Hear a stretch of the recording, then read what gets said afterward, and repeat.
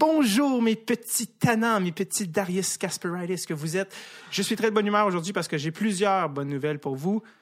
Je commence dès maintenant. Première bonne nouvelle, mon spectacle, j'en ai parlé la semaine dernière, Échapper le gâteau. J'ai officiellement une nouvelle date, une supplémentaire au Lion d'Or. Donc c'est le spectacle que j'ai présenté l'été dernier au Zoo Fest 6 fois. À guichet fermé au Monument National. Et vu que, bon, il y avait une bonne demande, on avait refait le spectacle au Lion d'Or à l'automne 2017. C'était aussi complet. Donc là, je suis très fier d'annoncer qu'il y a une nouvelle date et notez-la à l'agenda, 23 mai 2018. 23 mai 2018. Les billets sont en vente depuis déjà une semaine. Ça vient juste de sortir en vente parce que je ne l'ai pas mentionné dans le dernier épisode parce que j'avais dû préenregistrer l'intro. Et entre le moment où j'ai enregistré l'introduction et la mise en vente des billets, fait que c'est drôle parce que je disais dans la dernière intro, oui, mais bientôt mes billets vont sortir en vente. Ils venaient de sortir, puis je l'avais annoncé. Bref, sur ma page. Cela dit, vous pouvez aller voir sur ma page humoriste David Bocage, c'est pinned au top, là, le post est pinné en haut, donc ça sonne weird de même, mais c'est pas ça. Donc, c'est ma nouvelle date, 23 mai 2018 au Lion d'Or. Les billets sont déjà en vente. Mon lien est même sur mon Instagram en bio. Vous pouvez aller sur le site du Lion d'Or. J'espère vous y voir. Puis vous pouvez rester après le show. Moi, je sors rencontrer les gens. On peut parler de la vie et du podcast. J'aime toujours ça, rencontrer des gars. J'ai été à l'Arena faire Exime et Patin cette semaine. Il y a un gars qui m'a crié de loin. Il était bon l'épisode cette semaine. J'ai bien aimé ça. Donc, mon spectacle, 23 mai, Échapper le gâteau, 23 mai 2018. Venez faire un tour, ça va me faire vraiment plaisir de vous y voir et on va avoir beaucoup de plaisir. Un spectacle d'humour, on le rappelle. Deuxième bonne nouvelle, certains ont peut-être observé, j'ai été appelé à la dernière minute, c'était la semaine dernière, je crois. Je suis passé à l'émission de Ron Fournier. Ron Fournier, plusieurs me disent « Hey, vas-tu recevoir au podcast? » Évidemment, ça fait un certain temps qu'on est en contact et qu'on essaye de l'avoir. Évidemment, c'est quelqu'un de très occupé. Bref, j'étais à son émission au 98.5 en direct. Je me suis rendu en studio, j'ai rencontré Ron. Je sais que c'est trouvable sur Internet, là, c'est mon passage. C'est un peu diffus, c'est toujours un peu comme improvisé, ces segments-là, mais on parlait un peu des gens qui sont fans de hockey, mais qui n'ont pas de souvenirs, des gens en bas de 30 ans, en fait, qui n'ont pas connu la Coupe Stanley, même si on était nés, bon, bref, ils n'ont pas des souvenirs. Donc, on a parlé un peu de ça, on a parlé un peu du podcast, et je l'ai officiellement invité en ondes à venir au podcast, à quoi il a répondu « Impossible! Impossible! » Et évidemment, Ron, il est là pour le show, tu sais comment c'est. Donc, j'ai réitéré mon offre et mon invitation, et donc, bref, à suivre. Il blaguait, mais ça dépend.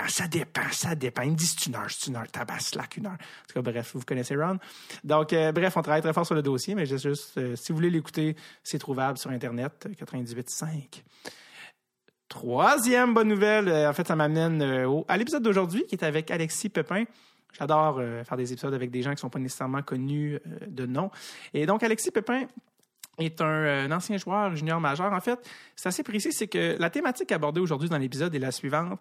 C'est que souvent, quand quelqu'un dit, on dit que quelqu'un il joue dans le junior majeur, certains vont dire « Ah, OK, cool, il joue dans le junior majeur », puis ils disent, dans le fond, après, il va dans la Ligue nationale. Et la vérité, c'est que c'est une très, très petite minorité des gens qui passent à la Ligue nationale. Je pense que c'est 1% des joueurs là, qui vont jouer dans la Ligue nationale ou vont faire une carrière. En tout cas, bref, c'est littéralement 1%. Là, c'est très minime. Et Alexis, lui, était dans les meilleurs de son âge. Il était repêché deuxième au total, deuxième joueur sélectionné au repêchage junior majeur. Il était vraiment un des grands espoirs. Et je le connais indirectement, Alexis. C'est pour ça que je trouvais ça cool. Parce qu'en fait, j'ai travaillé pour son père, Yves Pépin. Yves Pépin, qui est une vraie légende pour ceux qui sont passés au collège Jean de Brébeuf. Il était là pendant, je pense, les 30 ans. Si vous êtes passé au collège Jean de Brébeuf dans les 30 dernières années, c'était le responsable de la récréation et était directeur aussi quelques années. Donc, bref, un homme que j'adore, et son frère, évidemment, Cédric, que je connais très bien. Bref, Alexis, j'avais été moi-même au repêchage à l'époque, à Québec, assister à ça. Parce que c'est juste le junior majeur québécois qui fait tout un repêchage comme dans la Ligue nationale, qui fait un show avec ça. Dans l'Ouest, ça, c'est tu reçois un téléphone, puis ils ont vraiment un marketing très fort dans le junior majeur. Et bref, ça pour dire, je suis très content de parler avec Alexis puis d'avoir sa version des faits, parce qu'Alexis n'est pas un joueur de la Ligue nationale maintenant. Il est à l'Université Concordia, il continue ses études. Mais il n'est pas... tu sais, on s'attend, OK, quelqu'un va jouer Ligue nationale ou tout ça, mais même lui qui était dans les meilleurs, c'est pas arrivé. Et c'est pas... et c'est ça la norme, la grande norme. Donc, je voulais avoir le côté de c'est quoi vivre dans le junior majeur, c'est quoi passer à travers ce processus-là. Et donc, d'ailleurs, ça me rappelle, parce que certains m'avaient demandé, là, le film Junior, c'est ça qu'on avait parlé avec Stéphane Leroux, un film documentaire de l'ONF qui date d'il y a une dizaine d'années déjà, qui est trouvable sur Internet. Je pense que sur le site de l'ONF, je pense qu'on peut louer tous les films. Donc, très intéressant pour ceux qui veulent, qui s'intéressent à cet univers très spécial qui est celui du junior majeur, qui a évolué depuis l'époque du documentaire, on en a parlé, mais quand même qui reste un passage très spécial pour des enfants. Pas, je dis même pas positivement ou négativement, mais un passage très, très chargé pour les enfants que sont les joueurs. Donc, cela dit, donc voilà, c'est ce qui m'amène à Alexis Pépin. Je pense que j'ai tout dit. Donc, 23 mai, mon show, Lion d'Or, Ron Fournier. Et donc, voici ma rencontre avec monsieur... Puis il a été repêché à la Ligue nationale, en plus, Alexis, en 4e ronde par l'Avalanche du Colorado. On va y venir. Mais bref, voici ma rencontre. Je sais que je t'ai soufflant aujourd'hui avec monsieur Alexis Pépin.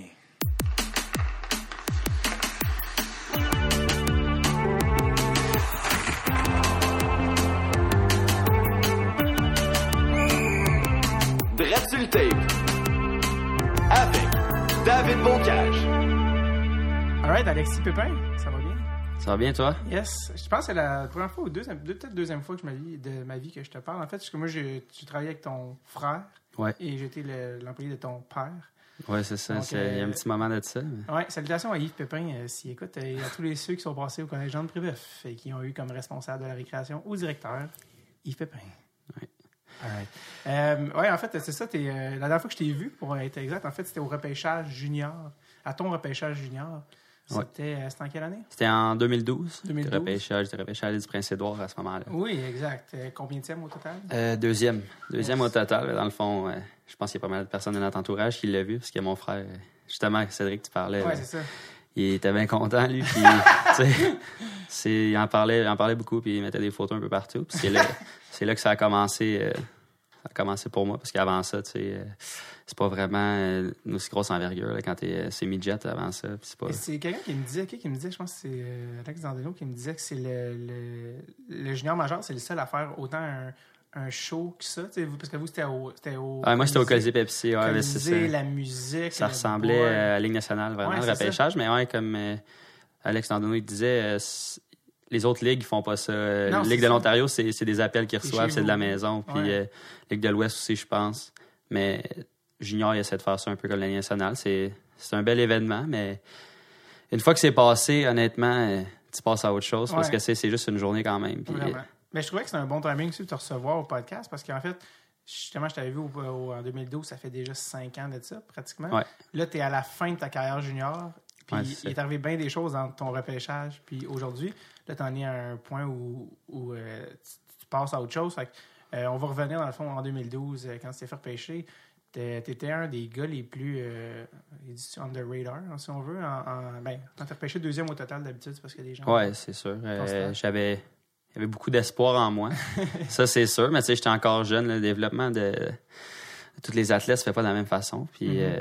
Tu sais, encore aujourd'hui, je pense que j'ai terminé ma carrière junior là, cette année. Puis je pense que ça a fini sur une bonne note, mais il y a eu des embûches en cours de route. Puis, là, t'as quel âge en ce moment? Je viens d'avoir 21 ans. Tu viens d'avoir 21 ans. C'est ça. J'ai joué ma dernière année junior, c'est 20 ans. Oui, tu commences à 20 ans, puis tu finis à 21, c'est ça? Oui, c'est ça. Puis ta première année junior à 16. À 16 ans, c'est ça. Fait que quand tu es repêché, deuxième au total, en fait, il y avait... le Phoenix de Sherbrooke qui repêchait premier au total. C'est-à-dire parce que c'était leur première année, donc il y avait par définition, par défaut, il y avait le premier choix au total. Ouais. Est-ce que tu pensais peut-être être repêché par Sherbrooke? C'était quoi ton sentiment? Pour être honnête, il me l'avait dit avant le repêchage. C'est sûr que j'aurais aimé ça quand même, mais... Il t'avait dit qu'il te repêcherait pas? Oui. Mais tu sais, junior, comment ça fonctionne? Les premiers choix, là, peut-être de 1 à 10, peut-être, là, tu sais pas mal où tu t'en vas, parce que les équipes, ils te le confirment d'avance souvent. Okay. Mais moi, le Phoenix m'avait confirmé qu'il prenait Daniel Audette, justement. Okay. Puis c'est ça. Puis le du Prince-Édouard, eux autres, ils m'ont dit, si t'es disponible, on va te prendre. Puis c'est le scénario qui est arrivé. Mais quand même, quand j'attendais que mon nom soit nommé, même si c'était rendu le deuxième choix, je n'étais pas sûr quand même. Jusqu'à temps que le nom sorte. Combien de gars se sont fait dire, hey, si t'es disponible là, on va te prendre. C'est ça. Ils se font pas prendre. C'est ça. Il y a beaucoup de promesses dans le monde du hockey, puis des fois, ils se réalisent pas tout le temps. Je sais pas. Tu étais un peu dans cette affaire-là pour le numéro 1 avec Daniel. Tu as 15-16 ans quand ça se passe. Il y a bien du bruit, il y a bien de de la mousse autour de tout ça. Il y a quand même un certain stress, une certaine pression. C'est un peu showbiz. Comment tu dealais avec ça à cet âge-là?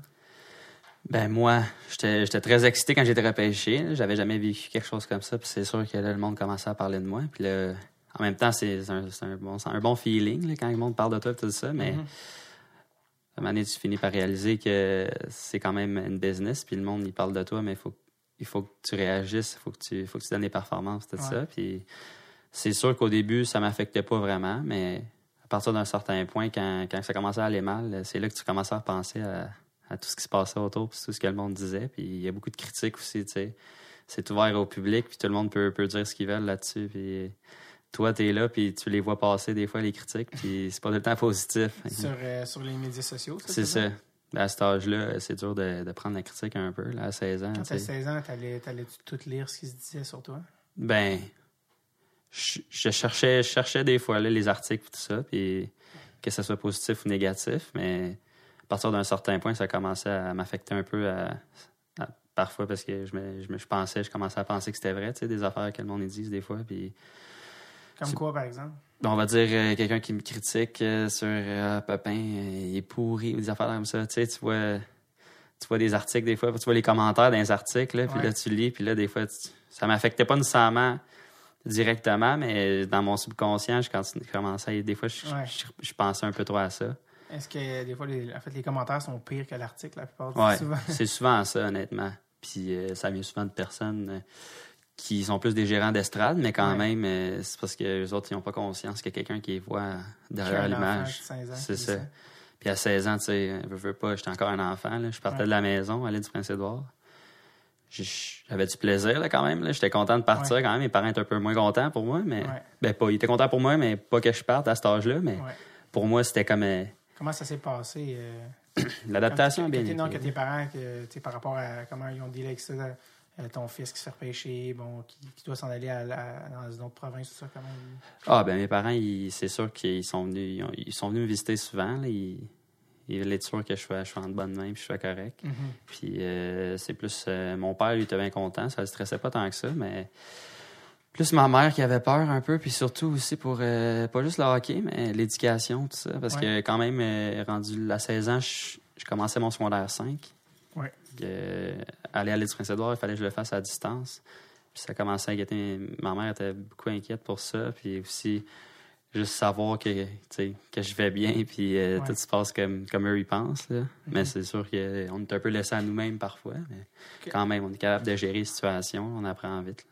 Est-ce que tu sais, quand tu es repêché junior majeur, tout le monde n'est pas repêché comme n'importe où dans la Ligue nationale. Tout le monde n'a pas la même valeur, si on veut, dans le sens que tout le monde se peut offrir les mêmes choses. T'sais, quand tu as un choix haut comme tu l'as été, on va t'approcher différemment au niveau de l'éducation, de la famille d'accueil. Ouais. On va t'offrir souvent ce qu'il y a de meilleur. Comment ça s'est passé pour toi? C'est quoi les packages? Il y a un petit peu un mode séduction là, souvent qui est fait. Qu'est-ce qu'ils t'ont fait? Ouais, c'est sûr que essayer de nous courtiser un peu, mais c'est sûr que ça fonctionne toujours quand même. On finit toujours par accepter, tu sais. Mais moi, j'ai été chanceux à l'île du Prince-Édouard. J'ai eu beaucoup d'attention. Concernant l'école, j'ai eu l'aide nécessaire des tuteurs, tout ça. Puis sinon, j'avais... Tu sais, junior, il n'y a pas vraiment de contrat, mais il y a des ententes, on va dire. Des side deals, mettons. C'est ça. C'est des deals en dessous de la table, Mais c'est signé, mettons, mais c'est pas un contrat parce qu'ils peuvent pas faire ça. C'est ça. Ça peut pas être officialisé. Mais mettons, tu sais, des fois, ils pouvaient payer le déplacement de mes parents, je pense 2 fois par année, pour se déplacer à l'île du Prince-Édouard. Des petites affaires comme ça, des frais de remboursement d'hôtel aussi. Les joueurs, combien vous êtes payés par semaine? Quand je suis rentré à 16 ans, je faisais 35 $ par semaine. Puis quand tu sors à 21? Puis là, ça a changé. Les règles ont changé. C'est plus supposé être une paye, justement. Fait que là, rendu à 20 ans, je faisais 150 par semaine. Plus, ils payent mon essence. Ouais. Mais quand je suis rentré à 16 ans, les 20 ans, ils faisaient 450 par semaine. Puis ça allait en âge. Fait que je commençais à 35 par semaine à 16 ans. Puis à 17 ans, tu augmentais un peu. À 18, 19, puis à 20 ans, tu faisais 450 par semaine, qui est quand même relativement beaucoup parce qu'ils payent ton hébergement. Puis t'es souvent sur la route, la nourriture, tout ça, c'est tout payé par eux.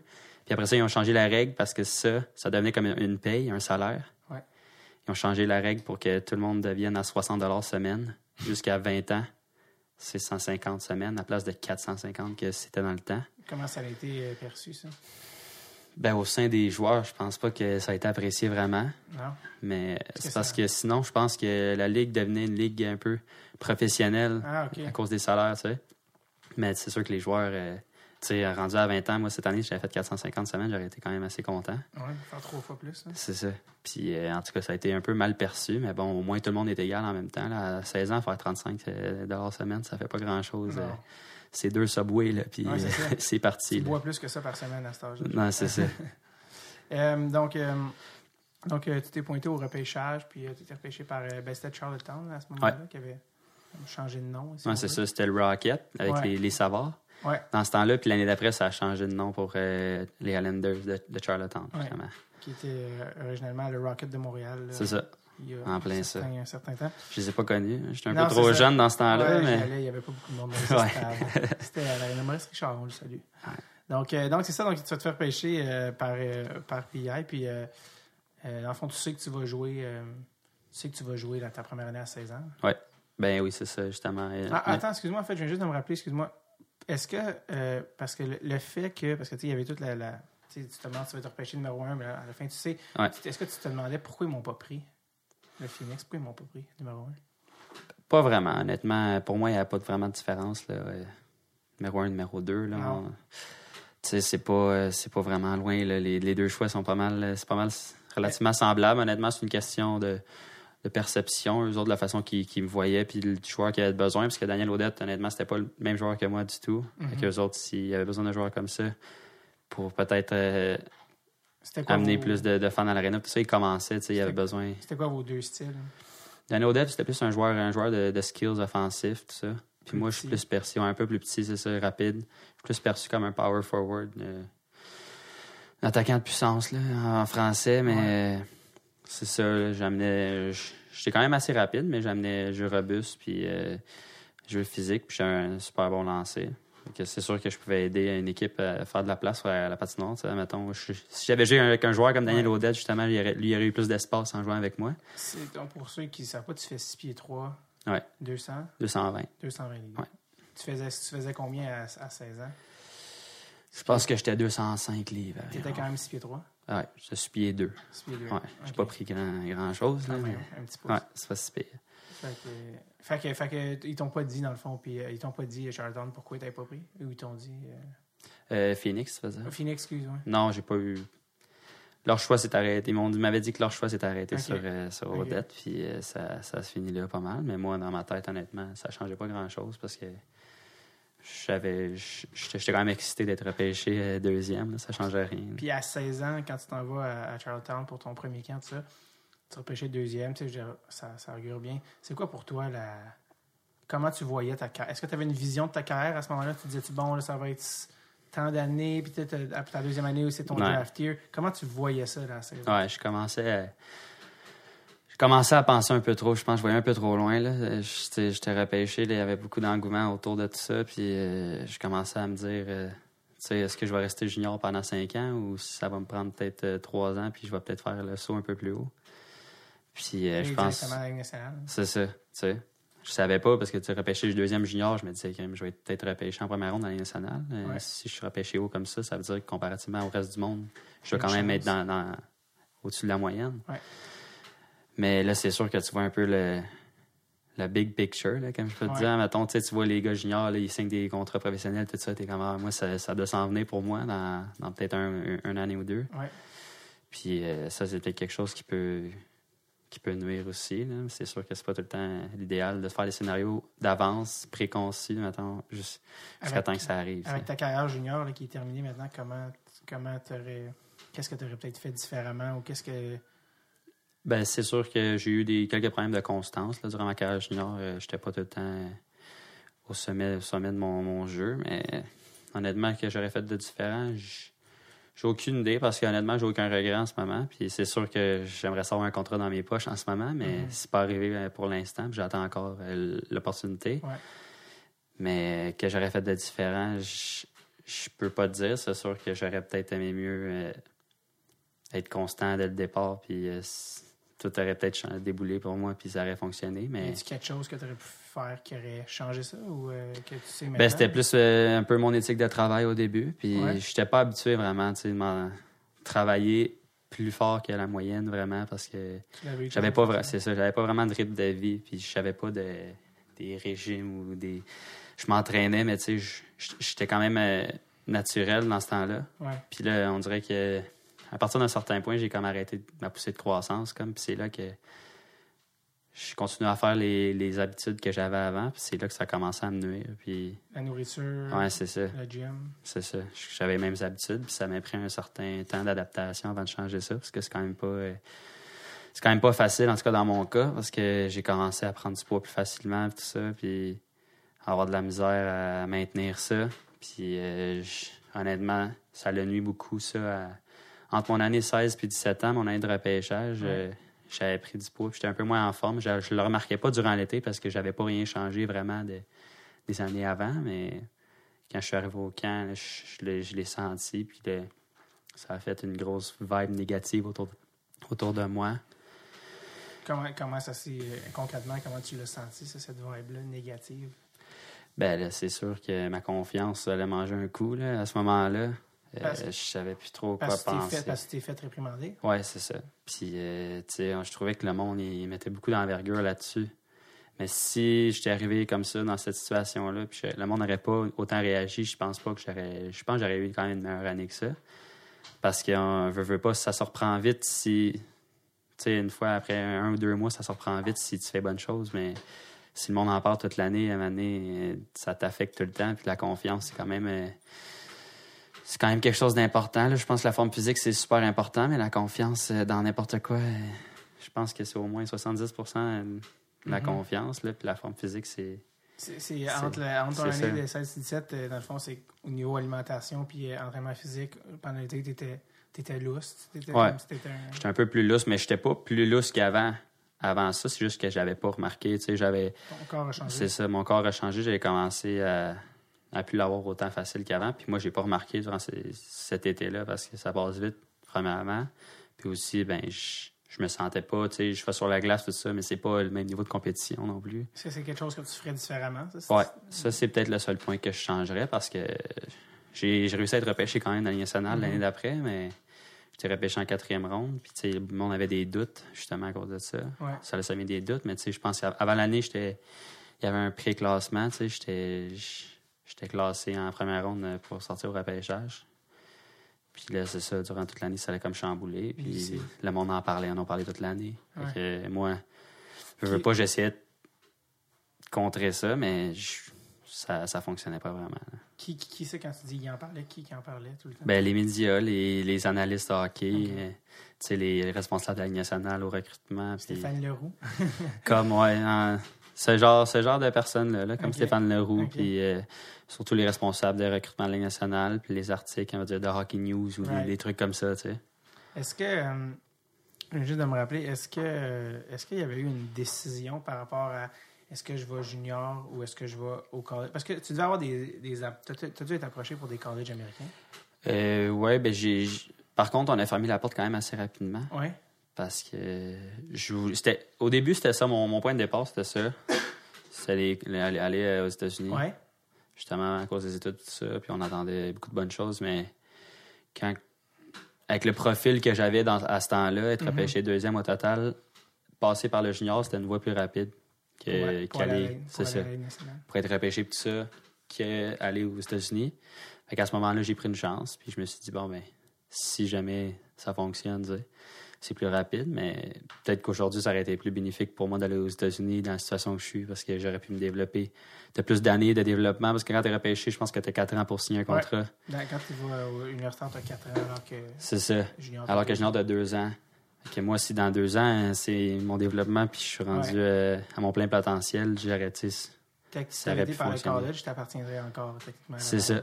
C'est ça, en plein ça. Est-ce qu'en ce moment, c'était quelque chose que tu regrettes ou tu dis avoir su? Non, je regrette pas parce que je l'ai essayé, ça n'a pas fonctionné. Puis j'ai quand même appris beaucoup de ça. Là, c'est tout un bagage quand même d'expérience qu'on a acquis quand on est dans un stage junior de 5 ans. On rencontre tellement de personnes différentes puis on fait tellement de choses que le monde de notre âge ne font pas nécessairement. Ouais. Puis, c'est lesquelles, en fait, les universités américaines que... Ben, j'ai pas vraiment de nom en tant que tel Ok. parce qu'on n'a pas vraiment cherché tant que ça. OK. Mais on avait commencé à regarder puis voir qui pourrait être intéressé. Puis finalement, avec mon agence, on a pris une décision. Puis c'était d'aller junior. Fait que... Puis est-ce que tes parents, ta mère, justement, les études, est-ce que l'universitaire, ça a été une option? Puis est-ce qu'elle a poussé pour ça ou pas? Ouais, ben, elle était un peu sceptique quand on a pris la décision d'aller junior. Ouais. Mais finalement, elle s'est dit que pour le hockey, c'était peut-être aussi la meilleure décision à prendre à ce moment-là. Ouais. Puis on peut pas regretter les décisions qu'on prend par après, je pense. Puis ça a quand même été un beau parcours malgré tout. Donc, quand tu es repêché par Charlottetown, tu fais ta première année à 16 ans. J'ai imprimé les chiffres ici. 30 points en 64 games. Pratiquement un demi-point par game à 16 ans. C'est pas mauvais. Ouais, ben c'est ça. Comme je te disais, moi, mon rôle, c'est pas nécessairement d'être le joueur offensif de l'équipe, mais c'est sûr qu'accumuler des points, j'aimais ça, puis c'était important. Mais je pense à 16 ans junior, j'avais fini le recrue de 16 ans avec le plus de points cette année-là, avec 30 points. Ça a bien été, mais j'avais commencé l'année un peu... J'avais comme trop d'engouement autour de moi. J'avais commencé l'année avec les 2 joueurs de 20 ans à ce moment-là. Puis honnêtement, ça fonctionnait pas vraiment parce que j'étais pas rendu là, tu sais. Je jouais contre les premiers trios l'autre bord, puis tout ça, des d'autres équipes. Fait que j'étais pas rendu là. Puis après ça s'est replacé. Je suis retombé comme sur la 3e ligne. Un peu de 4e ligne. Mais je suis resté vraiment sur la 3e ligne tout le reste de l'année. Puis c'est là que ça s'est replacé. Puis j'ai commencé à bien jouer puis à bien faire ça. Donc après ta première année junior, bon là, tu as un peu plus gagé c'est quoi le niveau de jeu junior. Tu as une année d'expérience de plus. Ouais. Puis tu t'en reviens pour ta 2e année. Puis la 2e année junior, ben c'est l'année de repêchage. Ouais, c'est ça va vite. Il y a un engouement, il y a un stress, il y a beaucoup plus de facteurs là, qui rentrent en ligne de compte. Puis là, c'est l'année où justement tu arrives moins en shape à la 2e année. Ouais, c'est ça. Puis comment ça se passe quand tu arrives à la 2e année? T'es-tu plus conscient de chaque game à cause du repêchage?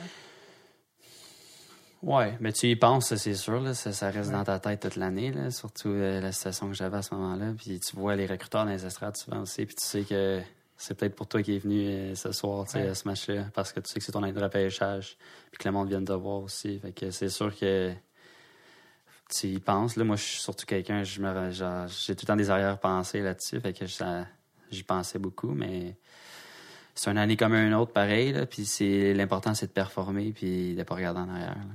Puis la 2e année à Charlottetown, comment ça se passe? Parce que dans le junior, souvent, il y a beaucoup d'échanges. Comment ça se passe avec toi la 2e année?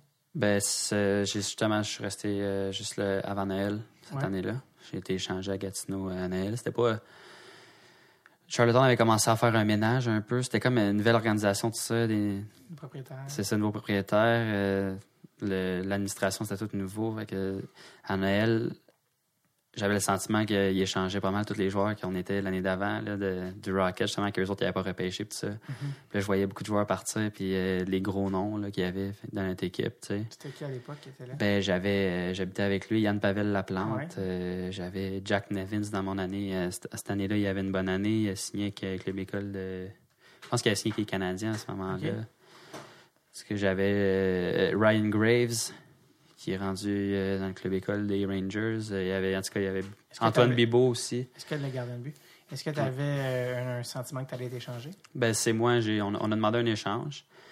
Parce que justement, je voyais le monde partir. Je me suis dit, moi, c'est mon année de repêchage. C'est pas vrai que je veux perdre jusqu'à la fin de l'année. Tu sais. J'aimerais ça être dans une équipe au moins qui peut me donner une chance de performer. Puis c'est sûr que j'aurais pu performer en ayant plus de temps de glace peut-être, mais en même temps, c'est tout le temps plus gagnant quand tu es dans une équipe gagnante, justement. Ouais. Est-ce que c'est toi qui as choisi Gatineau? J'ai pas vraiment choisi. C'est sûr que mon agent, il m'appelait et il me disait eux autres. Là, j'étais OK. Mais tu sais, au bout de la ligne, c'est quand même le meilleur offre qui gagne. Là. Mais c'est sûr que Gatineau, à ce moment-là, j'étais content. C'était pas loin de la maison. Là. Puis je savais pas dans quoi je m'embarquais. Je savais pas c'était quoi l'organisation. La première fois de ma vie, je me faisais échanger comme ça. Tu sais. Ouais. Mais j'étais bien content parce que c'était proche de chez moi. Puis on a quand même une bonne équipe cette année-là aussi. Benoît Gros qui était là-bas. Oui, Benoît Gros, c'est ça. Il est connu dans le milieu du hockey. Tu sais, il a été coach dans la Ligue américaine, junior, Team Canada. Lui, je pense qu'il est directeur général et coach à Gatineau, c'est ça? Oui, il était directeur général et coach. Là, il est rendu dans la Ligue américaine à ce moment-ci. Il vient de retourner. C'est ça. C'était comment l'expérience à Gatineau?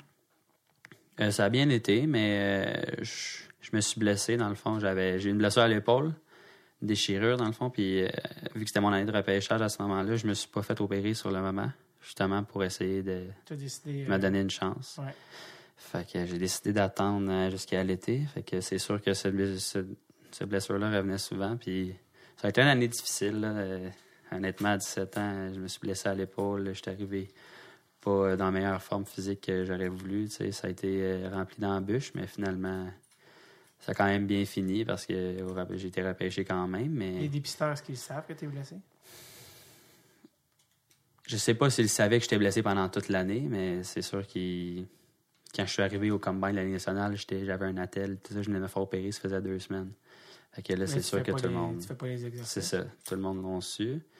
Mais tu sais, à quel point les dépisteurs savaient que j'étais blessé depuis le mois de novembre, je pense pas qu'il y a personne qui savait ça non plus, mais bon. Quand la saison a fini, ta deuxième saison, deuxième saison, 17 en 37 avec Charlottetown, puis 17 en 23 avec Gatineau, puis 5 points, 8 games en série. Ouais. Là, la saison finie, c'est quoi ton idée par rapport au repêchage? Qu'est-ce que ton agent te dit à ce moment-là? Ben, comment ça s'est passé après la saison? Justement, je me suis fait opérer. Après ça, on a eu le Combine national. Je pense je sais pas combien de joueurs qui invitent, là, mais je pense les top, je sais pas, 150 ou quelque chose comme ça, peut-être 200. Ouais, c'était à Toronto dans le temps. Le Combine qui est en fait, il réinvite les top prospects pour voir leur attitude physique. Là. C'est ça, c'est pendant une semaine. Dans le fond, pendant 6 jours, tu fais des rencontres avec les équipes. Tu as une liste, tu as un horaire. Dans le fond, toutes les équipes qui veulent te rencontrer en nouveau, ils te rencontrent à ce moment-là. Puis la dernière journée, c'est des tests physiques. Puis c'est ça, dans le fond, la semaine, moi, j'avais, je pense, 13 rencontres durant la semaine, 13 équipes. Puis il y a des gars qui en ont 22, il y en a qui en ont 7, ça dépendamment. Fait que c'est ça, j'ai rencontré les équipes. Puis tu sais pas à quoi t'attendre, mais c'est quand même impressionnant parce que t'arrives là, puis des fois, il y a des équipes qui sont 10 de l'organisation. Tu rencontres les DG, tout ça, tu sais, c'est beaucoup...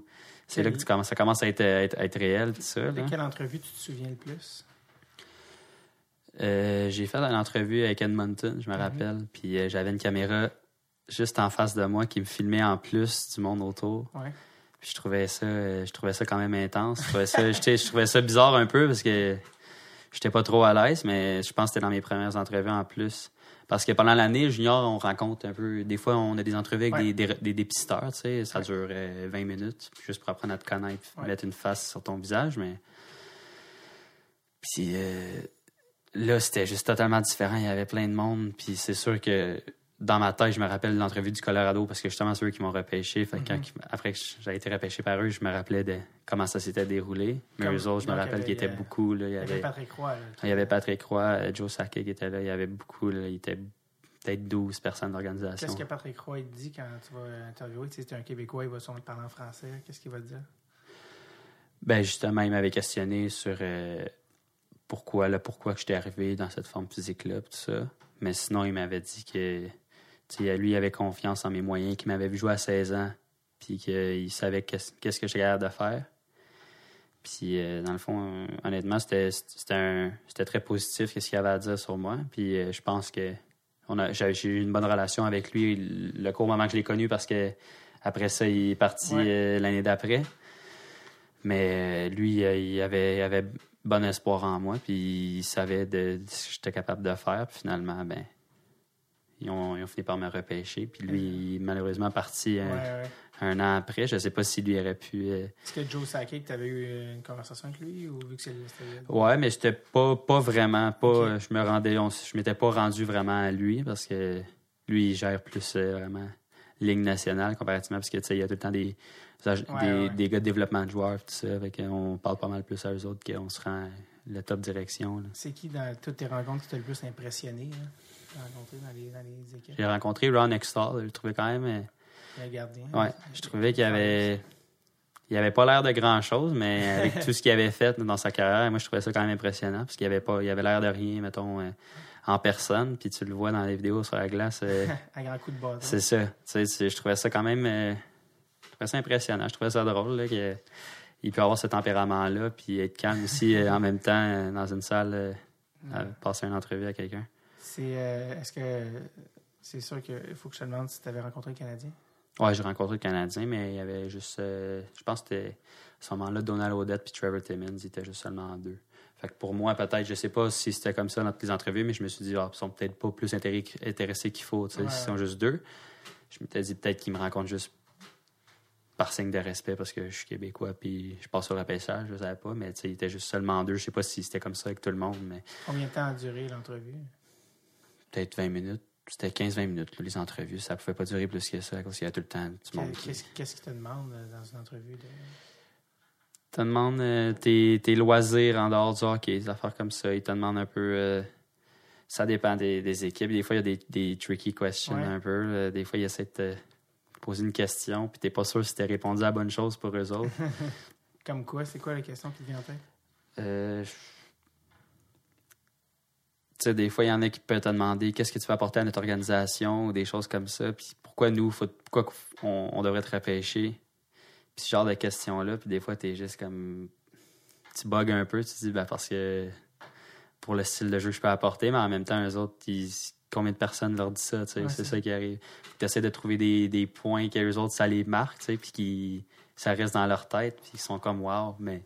C'est quand même dur sur le moment, mais bon, je pense que je m'étais bien débrouillé à ce moment-là. Mais des fois, ils posent des questions un peu plus sur le hockey, des fois un peu plus personnelles, puis comment ta perception des choses dans la vie de tous les jours, tout ça. Puis c'est souvent ça. Puis moi, la question revenait souvent de pourquoi, justement, qu'est-ce qui s'était passé avec moi, tout ça. Ouais, qu'est-ce que tu leur répondais?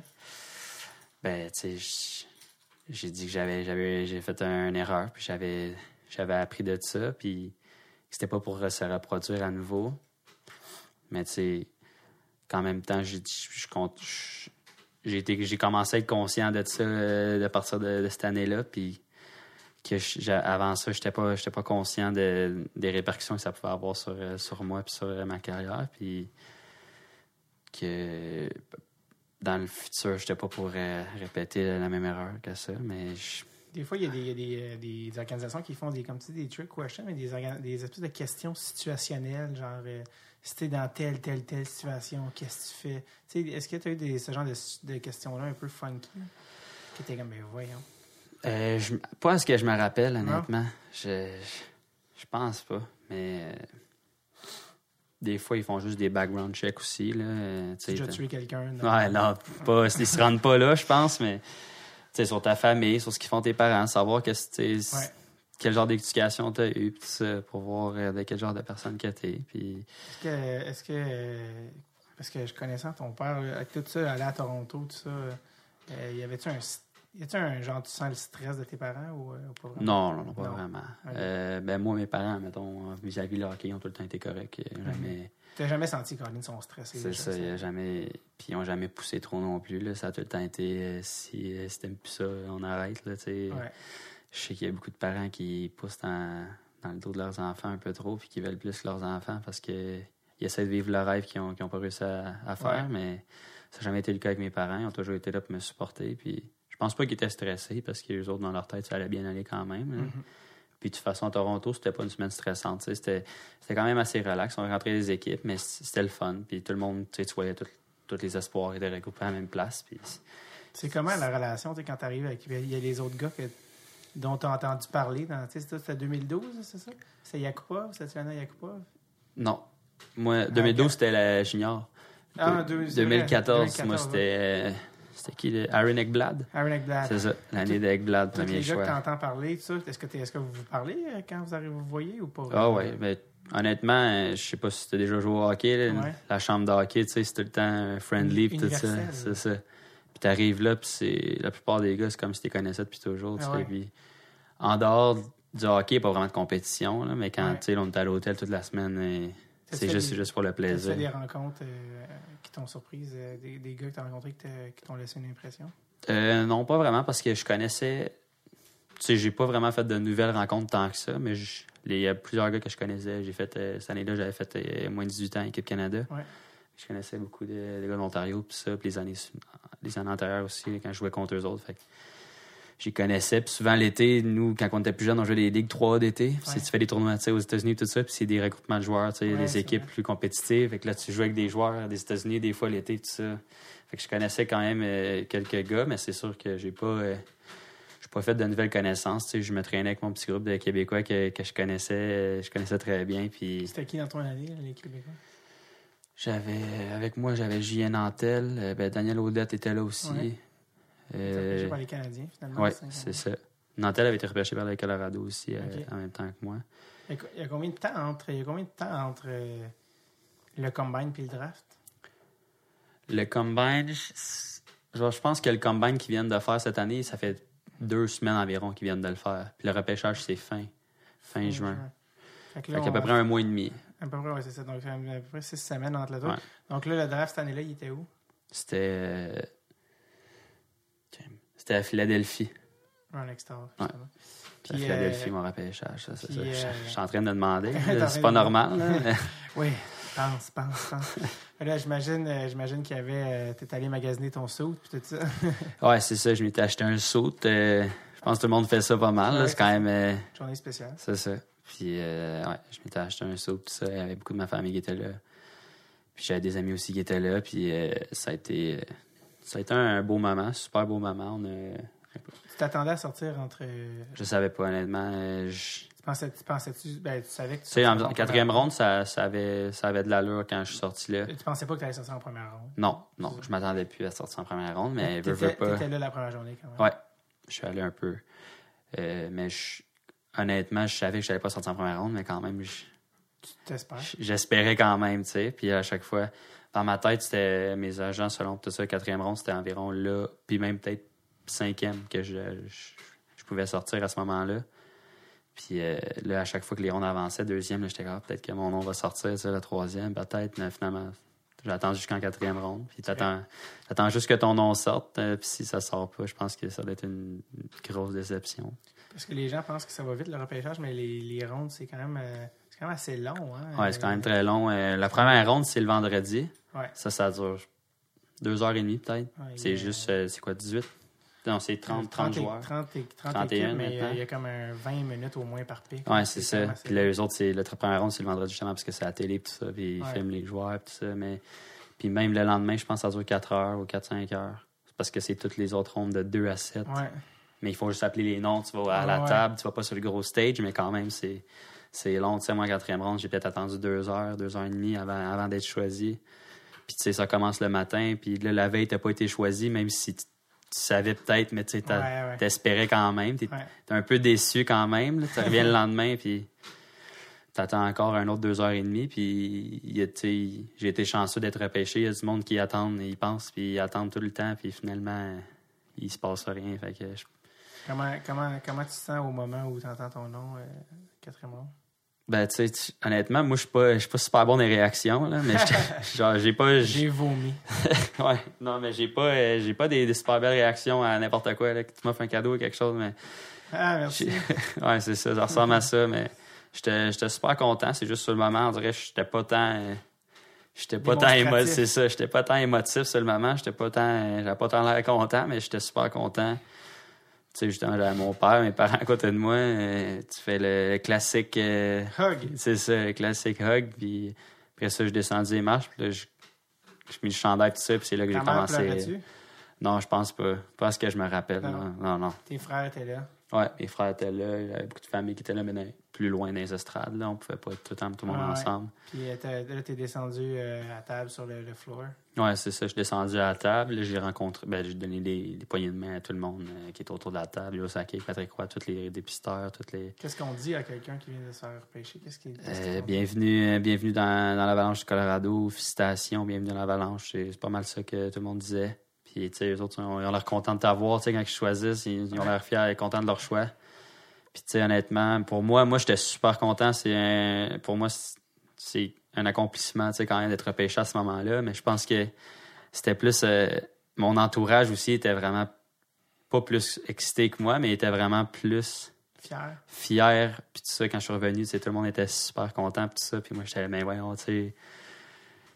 genre, je le réalisais pas que le monde autour de moi, il voyait ça comme plus, comme un exploit plus grandiose que moi, je le voyais. Parce que moi, dans ma tête, tu sais, c'était ça le cheminement d'un joueur de hockey, d'être repêché dans la Ligue nationale, puis après ça, de faire ses preuves pour y arriver un jour. Là. Puis comment ça se passe? Il y a un bout où vous disparaissez en arrière, là, pour il y a des, je sais pas, des photos, des signes. Qu'est-ce qui se passe pendant toutes ces années? Ben, premièrement, on arrive, on fait l'entrevue RDS, les Québécois, avec Stéphane Leroux. Stéphane t'attendait? C'est ça. Fait que là, j'allais voir Stéphane.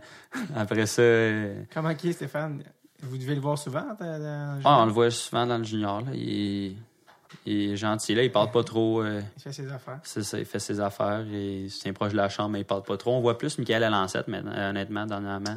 Avec TVA Sport. Il couvre pas mal plus de games junior. Tout ça, eux autres, ça passe à la télé à TVA Sport. C'est plus Michael Alancette. Lui, super bon, super gentil. Mais en tout cas, c'est ça. Je rencontre Stéphane à ce moment-là. Après ça, tu vas en arrière. T'as des séances photos à faire, des signatures à faire sur certains articles, tout ça. Puis t'as une entrevue, il y a des entrevues avec les médias, dans le fond. T'as comme un petit stand NHL Draft 2014 à ce moment-là. Puis là, t'as des médias, puis ceux qui veulent te parler viennent. T'as une entrevue après repêchage, te demandent comment tu te sens, est-ce que t'es content d'être repêché par le Colorado, à qui tu te compares au Colorado. T'sais, dans ce temps-là, moi, j'avais répondu Ryan O'Reilly, mais j'avais aucune idée. T'sais, quelqu'un m'a posé ça, puis ça m'a comme surpris, puis je savais pas qui nommer. Puis Ryan O'Reilly, honnêtement, c'était pas vraiment... Ça me ressemblait pas tant que ça comme genre de joueur, mais je me rappelle, j'ai répondu ça, puis c'était plus sur le moment. Là, mais c'est ça. Après ça, justement, t'as la séance photo et signature, puis après ça, tu retournes voir ta famille. Mais tout ça, ça prend peut-être 1 heure à faire, 1h30. Fait qu'après ça, ta famille, eux autres, sont amenés à la salle VIP pour les parents des joueurs repêchés, tout ça. Puis après ça, tu remontes, puis là, tu vois tout le monde. Puis là, tu reprends encore des photos avec tout le monde. Puis après ça, moi, je me rappelle, quand on était dans la salle, là, il y a le gars de développement des joueurs du Colorado, il est venu. Il m'a amené un sac de l'équipe, tout ça, avec du linge dedans, tout ça. Puis il m'a dit qu'il était content, puis tout ça. Puis tout ton gear. C'est ça, tout le gear. Puis après, une semaine après, dans le fond, il m'a dit, dans une semaine, c'est notre camp de développement. Dans le fond, l'été, il y a un camp de développement pour les recrues. Ouais. C'est comme la 2e semaine de juillet. Ça dépend des équipes. Il y en a qui tout de suite après le repêchage, 2 jours après, c'est le camp de développement. Mais moi, le Colorado, c'était comme 1 semaine et demie après. Donc là, c'est ça. Après ça, la journée était finie. On est retourné à l'hôtel. On a festoyé un peu. Là. Mais moi, ma soirée a quand même fini tôt parce que je veux pas, j'avais beaucoup d'émotions. J'étais quand même fatigué après cette journée-là. Tu sais, mes frères ont fait plus le party que moi parce que moi, ça s'est éteint assez vite, là, ça c'est sûr. Pendant que tu dormais, il criait « Mon frère a été repêché! » Ouais, ça ressemblait à ça, je pense, parce que j'ai pas vu la soirée passer vraiment. Je pense qu'à 8h30, moi, je dormais, puis ça commençait, là, mais... Ouais, c'était une grosse journée. Fait que là, tu t'es rendu au camp de développement quelques semaines plus tard. Ouais. Comment ça se passe là? Est-ce que les coachs sont là, tout ça? Ou? Camp de développement, il n'y a pas nécessairement les coachs, mais il y a plus... je pense que Joe Sakic qui était là pour se présenter à ce moment-là, mais tu sais, la semaine est organisée par les membres de l'organisation, comme les gars qui s'occupent du développement des joueurs, comme je te dis. Les coachs de la Ligue américaine, ils sont là à ce moment-là. À la place des coachs de la Ligue nationale, c'est les coachs de la Ligue américaine qui sont là. C'est pas mal ça. Puis tu sais, les personnes qui s'occupent du marketing, tout ça. Puis c'est plus une semaine d'apprentissage, puis apprendre à connaître les autres personnes, les autres gars dans l'organisation aussi. Qu'est-ce qu'ils t'ont dit au terme de la semaine? C'était quoi un peu le compte-rendu? Puis qu'est-ce qu'ils te disaient pour la saison à venir? C'était quoi qu'ils t'ont... Ben, moi, c'était plus... c'était pas une surprise. C'était ma forme physique, de travailler là-dessus. Puis parce que les autres, ils étaient quand même impressionnés, malgré la forme physique que j'avais, que j'avais quand même des bons tests, tout ça. Puis ils trouvaient que j'étais quand même très fort physiquement, tout ça. Ils étaient bien contents, mais ils m'avaient juste dit de pousser là-dedans à fond, puis qu'il avait hâte de me revoir en septembre où qu'il y avait le camp. Mais dans le fond, moi, à ce moment-là, je m'étais fait opérer à l'épaule, fait que je faisais pas grand-chose. Fait que j'avais un suivi particulier, puis moi, ils ont été vraiment, vraiment gentils avec moi, tout ça, puis ils m'ont pris sous leur aile, mettons, puis je faisais pas la même affaire que tout le monde, parce que moi, je pouvais pas utiliser mon bras, je pouvais pas aller sur la glace, je pouvais pas faire des... Fait qu'honnêtement, ça a été très dur physiquement parce que je faisais juste du tapis roulant, de la course, des exercices de jambes, mais je faisais de l'elliptique, tout ça. C'était quand même tough, mais il était content, il était excité de me revoir en septembre. Est-ce que tu avais apporté des modifications à ton régime estival, la deuxième année? Oui, c'est ça. À ce moment-là, j'avais un diététiste qui me suivait. Ouais. C'était lui de l'Avalanche, puis il faisait des Broncos à temps plein aussi. OK. Et que lui, on a apporté des changements là-dessus. Ça a quand même fonctionné, ça a bien été. Je te dirais que ça n'a peut-être pas été comme voulu exactement, mais ça a bien été. J'étais arrivé en bonne forme en septembre parce que veux pas, j'essayais. Je pouvais pas tout faire suite à mon opération sur le moment. Puis là, je me suis fait opérer en mai. Puis je pense que c'est 2 mois avant de recommencer à faire de l'activité physique, tout ça. Puis après ça, ça commence à être plus intense. T'as quand même pris du poids, tu veux dire? Je sais pas, tu sais, j'étais pas où j'aurais pu être si j'étais en santé cet été-là, OK, je comprends. tu sais. Puis là, parce que justement, l'année d'après, junior, j'ai commencé en novembre à place de commencer en septembre. Quand j'ai commencé 2 mois après, le début de l'année. C'est quoi ton mindset une fois que tu as été repêché quand tu retournes junior? À quoi tu penses? Tu veux juste performer honnêtement, puis au moins, tu n'as plus le stress de performer pour 30 équipes. Tu sais qu'il faut que tu t'adaptes aux critères que l'Avalanche, ils veulent. C'est quoi le suivi qu'ils font avec toi, l'équipe qui t'a repêché quand tu retournes junior? C'était plus message texte souvent, pour savoir comment ça va, tout ça. Ouais. Sinon, il y avait les responsables de développement des joueurs, justement. Je pense qu'ils étaient 3 ou 4.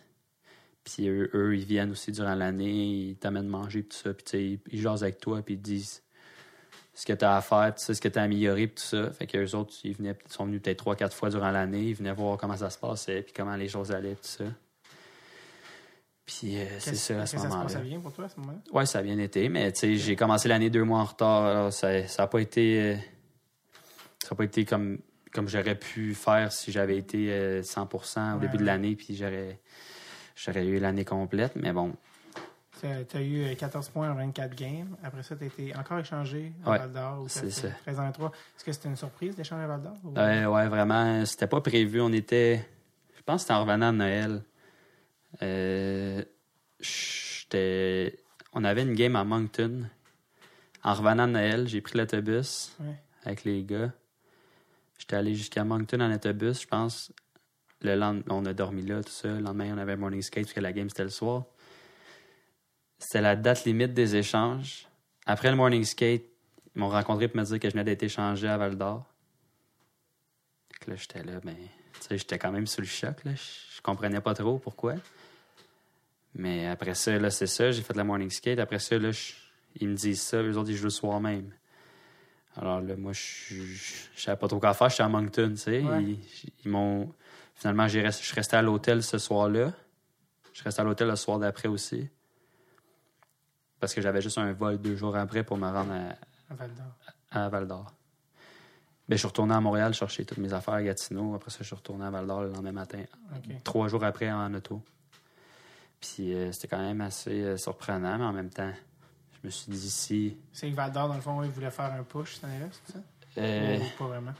Je pense qu'il voulait aller me chercher parce que l'année d'avant, quand j'ai été changé de PI à Gatineau, c'était entre Val-d'Or et Gatineau vers la fin. Il y avait une course entre les deux. Finalement, Gatineau avait fait le meilleur off. Parce que ça s'est rendu, cette année-là, vous êtes à Val-d'Or, ça a fait quand même 17 games en play-off. C'est ça. Ça a été toute une surprise quand même. Hein. C'était pas supposé, parce que l'année d'avant, il venait de gagner la Coupe du président. Puis c'est ça, cette année-là, on s'est rendu en 3e ronde. C'était toute une surprise. Mais ça a été toute une expérience quand même. Mais finalement, ça a bien tourné pour moi d'être échangé encore une fois. Puis je suis bien content parce que j'ai eu beaucoup de fun à Val-d'Or. Puis en même temps, je pense que mon développement il a bien été là-bas. Tu étais content de comment ça allait à ce moment-là? Oui. Puis là, dans le fond, après ta première saison, après ton repêchage, là, il te reste une autre saison. Puis là, c'est que dans le fond, à partir du moment où ils t'ont repêché, une équipe avec nationale pour un joueur junior comme toi, a 2 ans pour faire signer un contrat professionnel. Oui. À partir du moment où tu es repêché, tu as 2 ans jusqu'au 1er juin dans 2 ans. Oui. Puis sinon, en fait, tu es rééligible à être repêché 2 ans plus tard. Si, oui, tu es rééligible. Oui, et les joueurs qui vont au collège, ben là, c'est 4 ans à partir. Donc, c'est 2 ans de plus. Donc, toi, tu rentres dans ton année junior en sachant que là, bon, c'est ton année. En fait, non, c'est ce que je veux dire. Après ta première année, après ton repêchage, est-ce que tu as eu une offre de contrat? Non. Après ma première année, j'ai pas eu d'offre. Tu n'avais pas d'offre à ce moment-là? Non, j'avais pas d'offre à ce moment-là. Parce que les autres, je pense que dans leur philosophie, ils signaient pas les joueurs après la première année parce que ça n'a aucun avantage à signer après la première année parce qu'ils font juste perdre de l'argent, dans le fond. Ouais. Parce que tu joues quand même junior puis tu reçois juste le bonus de signature, tu sais, ils perdent de l'argent. Ça perd une année de ton contrat, dans le fond, parce que c'est des contrats de 3 ans. Fait que si tu signes à 18 ans, ben, tu joues 19 ans junior, ben là, tu perds, t'écoules une année de ton contrat, puis... Ah ouais? Ouais. T'es sûr que c'est pas quand ça slide pas? Non, je pense pas. T'écoules une année de ton contrat entry level, dans le fond. T'es Fait sûr que là, de ça? ouais, je suis pas mal sûr. Fait que là, tu fais ton bonus. Ben, ton bonus, tu l'as, mais je pensais que les salaires annuels slidaient à quand tu commençais. Je pense pas. Je pense qu'après ça, là, t'arrives à 20 ans, t'as juste 2 ans. Il te reste 2 ans sur ton contrat. Ah ouais? Je pense que c'est comme ça que ça Parce fonctionne. que j'allais dire, moi, je pensais que c'était, il attendait de voir le plus longtemps possible de te signer parce qu'anyway, si tu signes pas un choix, souvent, justement, si tu peux le signer plus tard, mais parce qu'un joueur junior, tu as le monopole sur lui dans le sens que Ouais. un joueur qui fait le college peut, après ses 4 ans, attendre, pas signer, puis signer avec n'importe quelle équipe. Ouais. Alors qu'un joueur junior doit vraiment retourner. Non, c'est ça. Quand t'es junior, t'as pas le choix. Donc, T'appartiens. ils n'ont pas d'avantage à vous signer vraiment. Fait qu'après la première année, tu n'as pas d'offre de contrat. Qu'une offre de contrat. Est-ce que ça t'inquiète? Non. Pas vraiment. Après la première année, je m'attendais pas. Ils n'ont pas signé personne. De toute façon, je n'étais pas trop inquiet parce que mon repêchage n'avait pas signé aucun joueur après la première année. Alors, je me suis dit, bon, ben, ça doit être normal. C'est le processus qu'ils font. Tu retournes à Val-d'Or. Ouais. Dernière année à Val-d'Or, deuxième année à Val-d'Or, là, après le repêchage, 47 en 62. Ta saison de 19-20 ans. Ouais. Là, après la saison, tu te dis-tu, avec ton agent, tout ça, c'est quoi, là, qu'est-ce que vous vous dites par rapport à, bon, ben là, est-ce qu'on a un contrat là, de la part de l'Avalanche?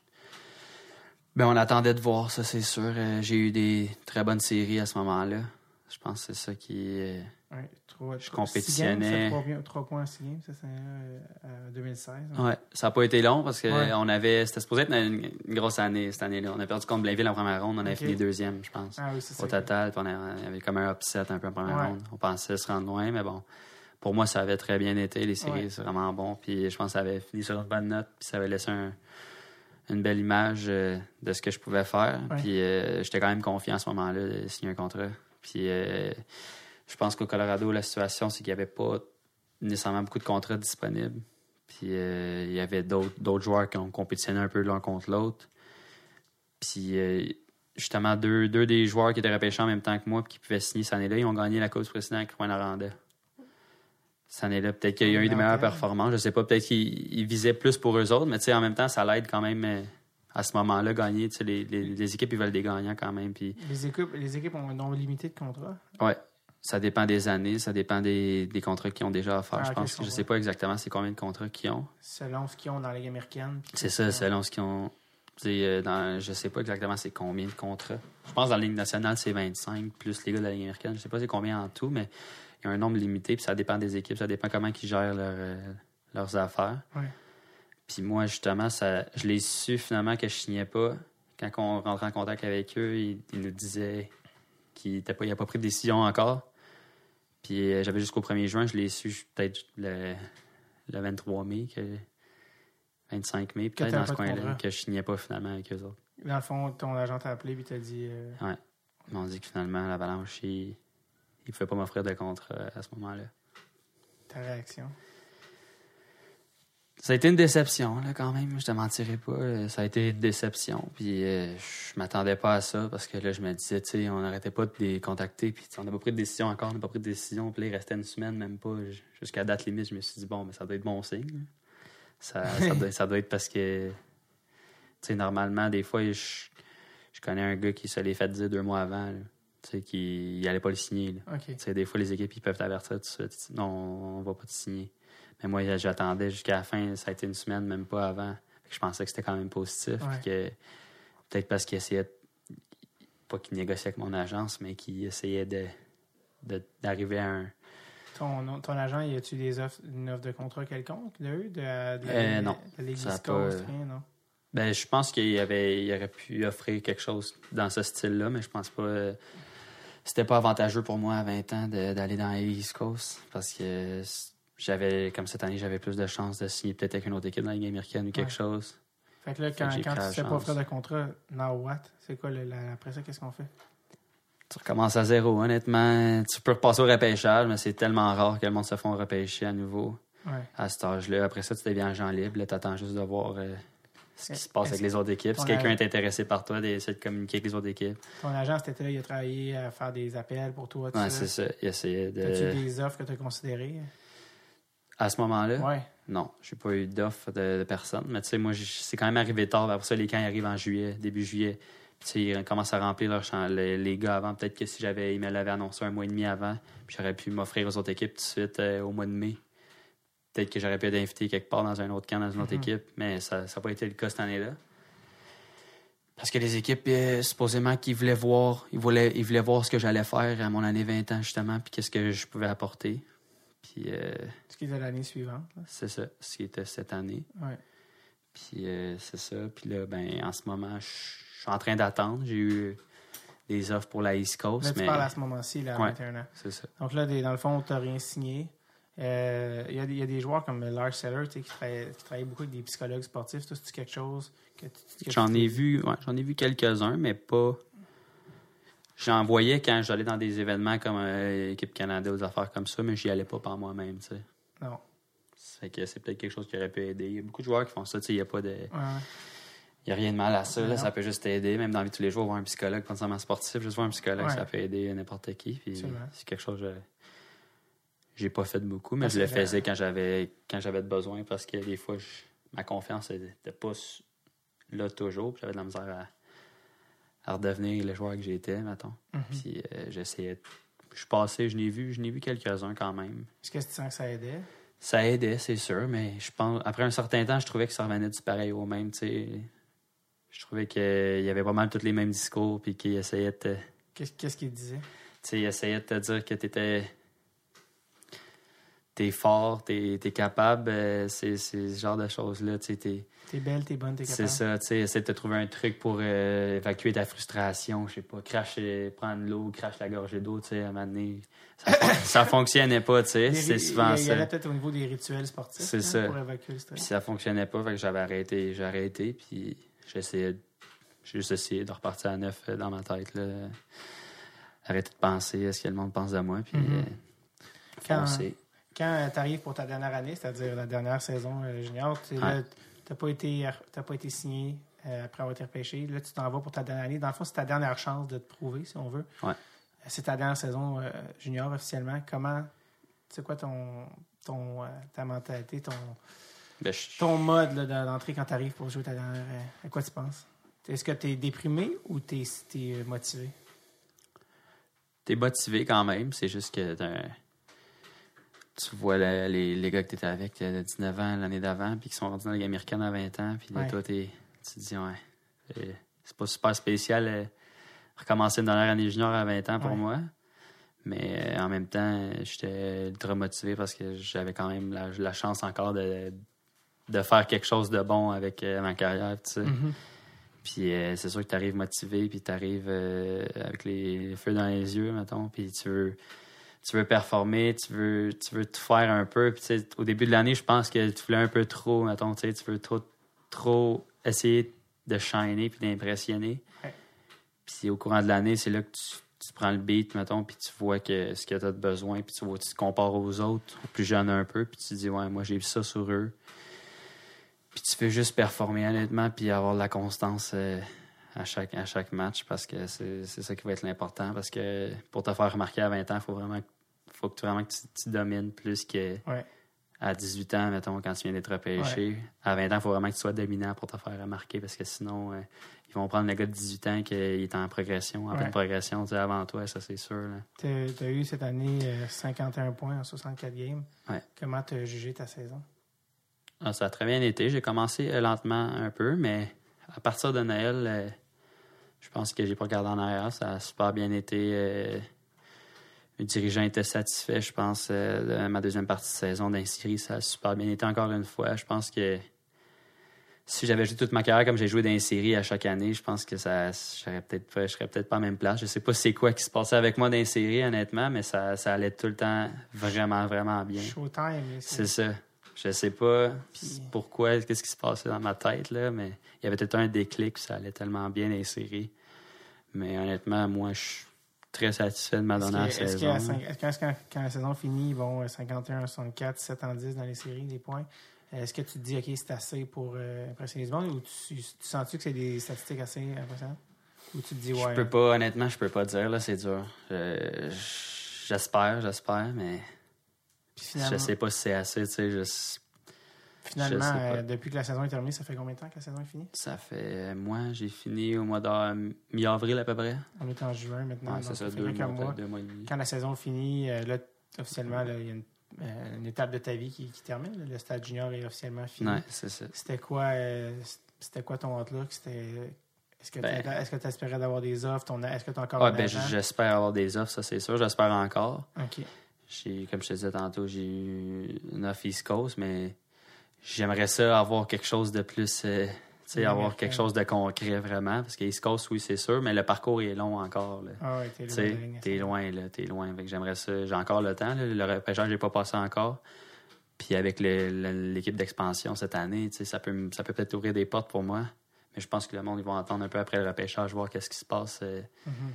Le repêchage d'expansion, tout ça aussi, ils vont voir les équipes et ils attendent de voir qu'est-ce qui se passe avec tout ça, puis quels joueurs qui vont perdre, puis quel genre de joueurs qui vont perdre dans leur filiale, tout ça. Fait que moi, j'espère encore, mais c'est sûr qu'en ayant fini mon junior, là, je me dis qu'en ce moment, je m'entraîne, mais que l'année prochaine, il y avait tout le temps une autre année dans le junior. Tu savais tout le temps que l'année prochaine, c'était en allais au junior, mais là, en ce moment, l'année prochaine, je m'entraîne, mais je sais pas nécessairement c'est où que je vais jouer réellement, tu sais. Tu as décidé de prendre un chemin universitaire? Oui. Pour l'instant, oui. Je m'en vais. Je suis posé aller à Concordia avec les Stingers dans le programme hockey. Puis, si jamais j'ai un offre de contrat qui vaut la peine, je vais peut-être y penser. Mais en ce moment, je pense que c'est important pour moi d'essayer de réorienter ma carrière un peu pour pas trop être perdu plus tard en essayant trop. Mais c'est sûr que si je vois une opportunité qui vaut la peine, puis, mettons, la East Coast, si quelqu'un qui a de me convaincre que ça vaut la peine que j'aille là, puis que je vais avoir ma chance dans la Ligue américaine dès l'année prochaine, en étant dans la East Coast, c'est sûr que je vais y repenser 2 fois, mais honnêtement, j'espère avoir quelque chose, mais sinon, je vais à l'universitaire, puis je suis conscient de ça, puis je suis quand même très content de prendre ce chemin-là. C'est quoi la discussion que tu as avec tes parents quand tu finis une carrière junior? Sans contrat. C'est ça. Ils m'ont demandé qu'est-ce que je voulais faire. Si je voulais encore continuer à pousser pour la Ligue nationale ou si j'aimais mieux justement aller vers les études puis continuer à jouer au hockey, mais plus essayer d'avoir un bac ou quelque chose pour avoir une assurance dans la vie puis tout ça. Puis honnêtement, j'ai pas encore répondu à cette question-là parce que j'aimerais ça encore... pousser pour le hockey puis faire de quoi parce que c'est encore mon rêve on va dire de jouer dans la nationale un jour, mais en même temps je me dis que les opportunités sont de plus en plus rares, surtout à l'âge que j'ai, fait que si j'en ai une réelle, je pense que je vais la prendre. C'est en quoi que tu as décidé d'aller à l'université? Je vais aller en finance à John Molson. OK. Et puis, pourquoi les Stingers? Est-ce que tu as approché d'autres universités? Est-ce que d'autres universités t'ont approché? Oui. Il y a eu quelques universités. Il y avait Ottawa, Trois-Rivières, McGill, Moncton. Puis j'avais les Stingers Concordia aussi. Mon choix s'est arrêté sur eux parce que je sais qu'ils ont une très bonne équipe de hockey. Dans la dernière année, je connais plusieurs personnes qui jouent là déjà. Puis en même temps... dans le programme que je vais aller, c'est une très bonne université pour ça. John Molson, quand même un programme reconnu en finance. Puis... Ça a beaucoup... parce que je sais que pendant longtemps, le hockey à Concordia n'était pas mis de l'avant, mais je pense que ça a changé. C'est récemment. Ça a changé beaucoup parce qu'avant, c'était McGill, le programme de hockey était plus fort, je pense. Mais là, Concordia, ils sont rendus très compétitifs. Là, même l'année passée, ils se sont rendus quand même assez loin. Ah ouais. Ils sont rendus très compétitifs. Puis moi, c'est sûr que je veux quand même pas aller n'importe où pour... quand même avoir du fun au hockey quand même et continuer à performer. Est-ce qu'en finissant ta carrière junior, l'Europe a été une possibilité ou même pas? Pas pour l'instant. J'aime mieux universitaire, faire mes études. Puis par après, aller en Europe si j'ai encore le goût de vivre ça, puis vivre tous ces moments-là. Puis c'est sûr que dans ma tête, en ce moment, dans 4 ans, je vais avoir le goût, c'est sûr. Mais d'ici 4 ans, après avoir fini mon bac, je sais pas qu'est-ce que je vais penser de tout ça encore, tu sais. Puis c'est dur à dire, mais j'irai pas tout de suite parce que je pense pas que ça vaut la peine de revenir au Québec à 25 ans puis essayer de recommencer à l'université puis faire ton bac, tu sais. Fait que c'est sûr que ça peut être une option dans 3-4 ans d'ici, mais pour l'instant, je vais me concentrer sur les études puis mon hockey à Concordia. Puis comme je te dis, si j'ai une offre à quelque part, je vais la prendre si ça vaut la peine, mais Je pense que je vais continuer à pousser pour le hockey quand même. Ça va être un peu différent comme rythme de vie. Je pense qu'il y a 28 parties universitaires par année. C'est pas pareil. Junior, il y en a 80. C'est ça, c'est pas pareil. Il y en a 68 juniors par année. Plus les séries. C'est ça. C'est pas pareil du tout, mais ça va être quand même super le fun. Ce que je t'ai demandé, Colin, j'ai oublié. Mais j'allais dire, par rapport à l'universitaire, est-ce que tu as des modèles comme des gars comme Mathieu Darche? Parce que l'universitaire américain, il y a beaucoup de gars dans la nationale. L'universitaire canadien, c'est comme plus rare. Est-ce qu'il y a des gars comme Joel Ward, Mathieu Darche? Est-ce que c'est des gars qui te donnent un peu espoir? C'est sûr que ça donne espoir. C'est juste que c'est très rare. Puis j'aimerais ça faire partie de ceux-là, ça c'est sûr et certain. Mais c'est sûr qu'au Québec, en ce moment, la visibilité universitaire n'est pas... il n'y a pas beaucoup d'emphase là-dessus pour les équipes de la Ligue nationale. C'est ça qui manque un peu. Je pense que c'est en train de devenir quand même gros, mais parce que je pense pas qu'il y a une grosse différence entre les joueurs de la Ligue canadienne et ceux des États-Unis. Mais c'est sûr que ça prend beaucoup de travail et beaucoup de vouloir pour faire ce qu'eux ont fait du programme universitaire canadien, mais c'est faisable. Puis quand tu y penses puis tu penses que tu as tes chances, c'est sûr que tout peut arriver quand même. Là. Tout le monde a des parcours différents quand même. Le bac, c'est 3 ou 4 ans? C'est 3 ans. 3 ans. Ouais. Puis en 3 ans, est-ce que dans le sens, au niveau du hockey, est-ce que tu veux continuer de t'entraîner aussi fort? Est-ce que tu prends le hockey plus mollo pour te construire? As-tu un plan de match? Est-ce que tu as un plan de match pour les prochaines années dans l'espoir, dans l'optique où tu sens me dire que tu veux encore peut-être essayer au hockey professionnel? Est-ce que tu dis, tu veux t'entraîner au même rythme? Est-ce que c'est comment tu t'entrevois les prochaines années côté hockey avec l'école qui s'ajoute? Je vais continuer de pousser dans le même sens qu'avant pour le hockey, puis de m'entraîner pour toujours me donner une chance de plus tard pouvoir faire ce que je veux dans la vie. Mais c'est sûr qu'il faudra que je me concentre sur mes études. Je vais essayer de rassembler ça ensemble, là. Entraînement, études, puis toutes les parties un peu de voyagement, mais je vais continuer à pousser du mieux qu'on peut. Puis les programmes sont très bien encadrés aussi pour ça. Je pense qu'on a des entraînements prévus durant la semaine aussi. Fait que je pense pas que ça va être un problème pour ça. C'est juste qu'il va falloir que... Il faut vraiment faire le 3 ans là, avant d'espérer peut-être avoir quelque chose, parce que c'est en sortant de là que tu vas peut-être signer un contrat ou tu vas peut-être te diriger vers l'Europe. Fait que c'est quand même long comme processus encore. Ça recommence à nouveau, mais... Comment tu comparerais, dis-je, le niveau de hockey du universitaire par rapport au junior majeur? C'est un peu... c'est un meilleur calibre universitaire. Meilleur calibre. Oui, meilleur calibre que junior majeur. C'est plus physique, c'est plus travaillant, vraiment.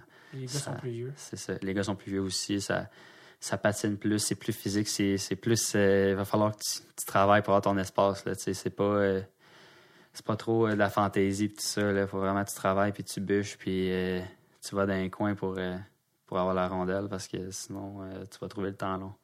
En terminant, Alexis, qu'est-ce que je te souhaite pour l'année 2017-18, la saison 2017-2018 et plus encore? Honnêtement, tu pourrais me souhaiter un contrat, ça c'est sûr. C'est le meilleur scénario possible. Le meilleur scénario possible, mais sinon, une bonne première année à l'université, ça aussi, ça peut toujours aider. Là. Ça peut changer la donne? Oui, c'est ça. On va voir comment ça va se passer. Là. Super. Puis, tu vas-tu manger des hot dogs cet été? À l'occasion, mais pas trop souvent. C'est pas trop bon. Bon, mais je t'inviterai pas à manger une petite molle. Donc, merci Alexis d'être venu. Tu dis salut à ton père. Puis, ouais, on va dire salut, c'est sûr, on va être content. Merci, bye. Bye.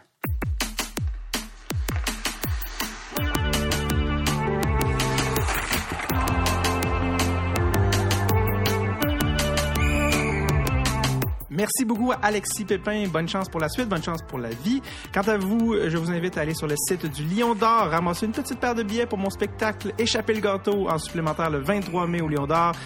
Et invitez-y votre personne préférée. Alors, en terminant, je vous dirais comme Ron, bye, bye, bye, bye, bye, bye. OK, bye, bye, bye, bye, bye, bye.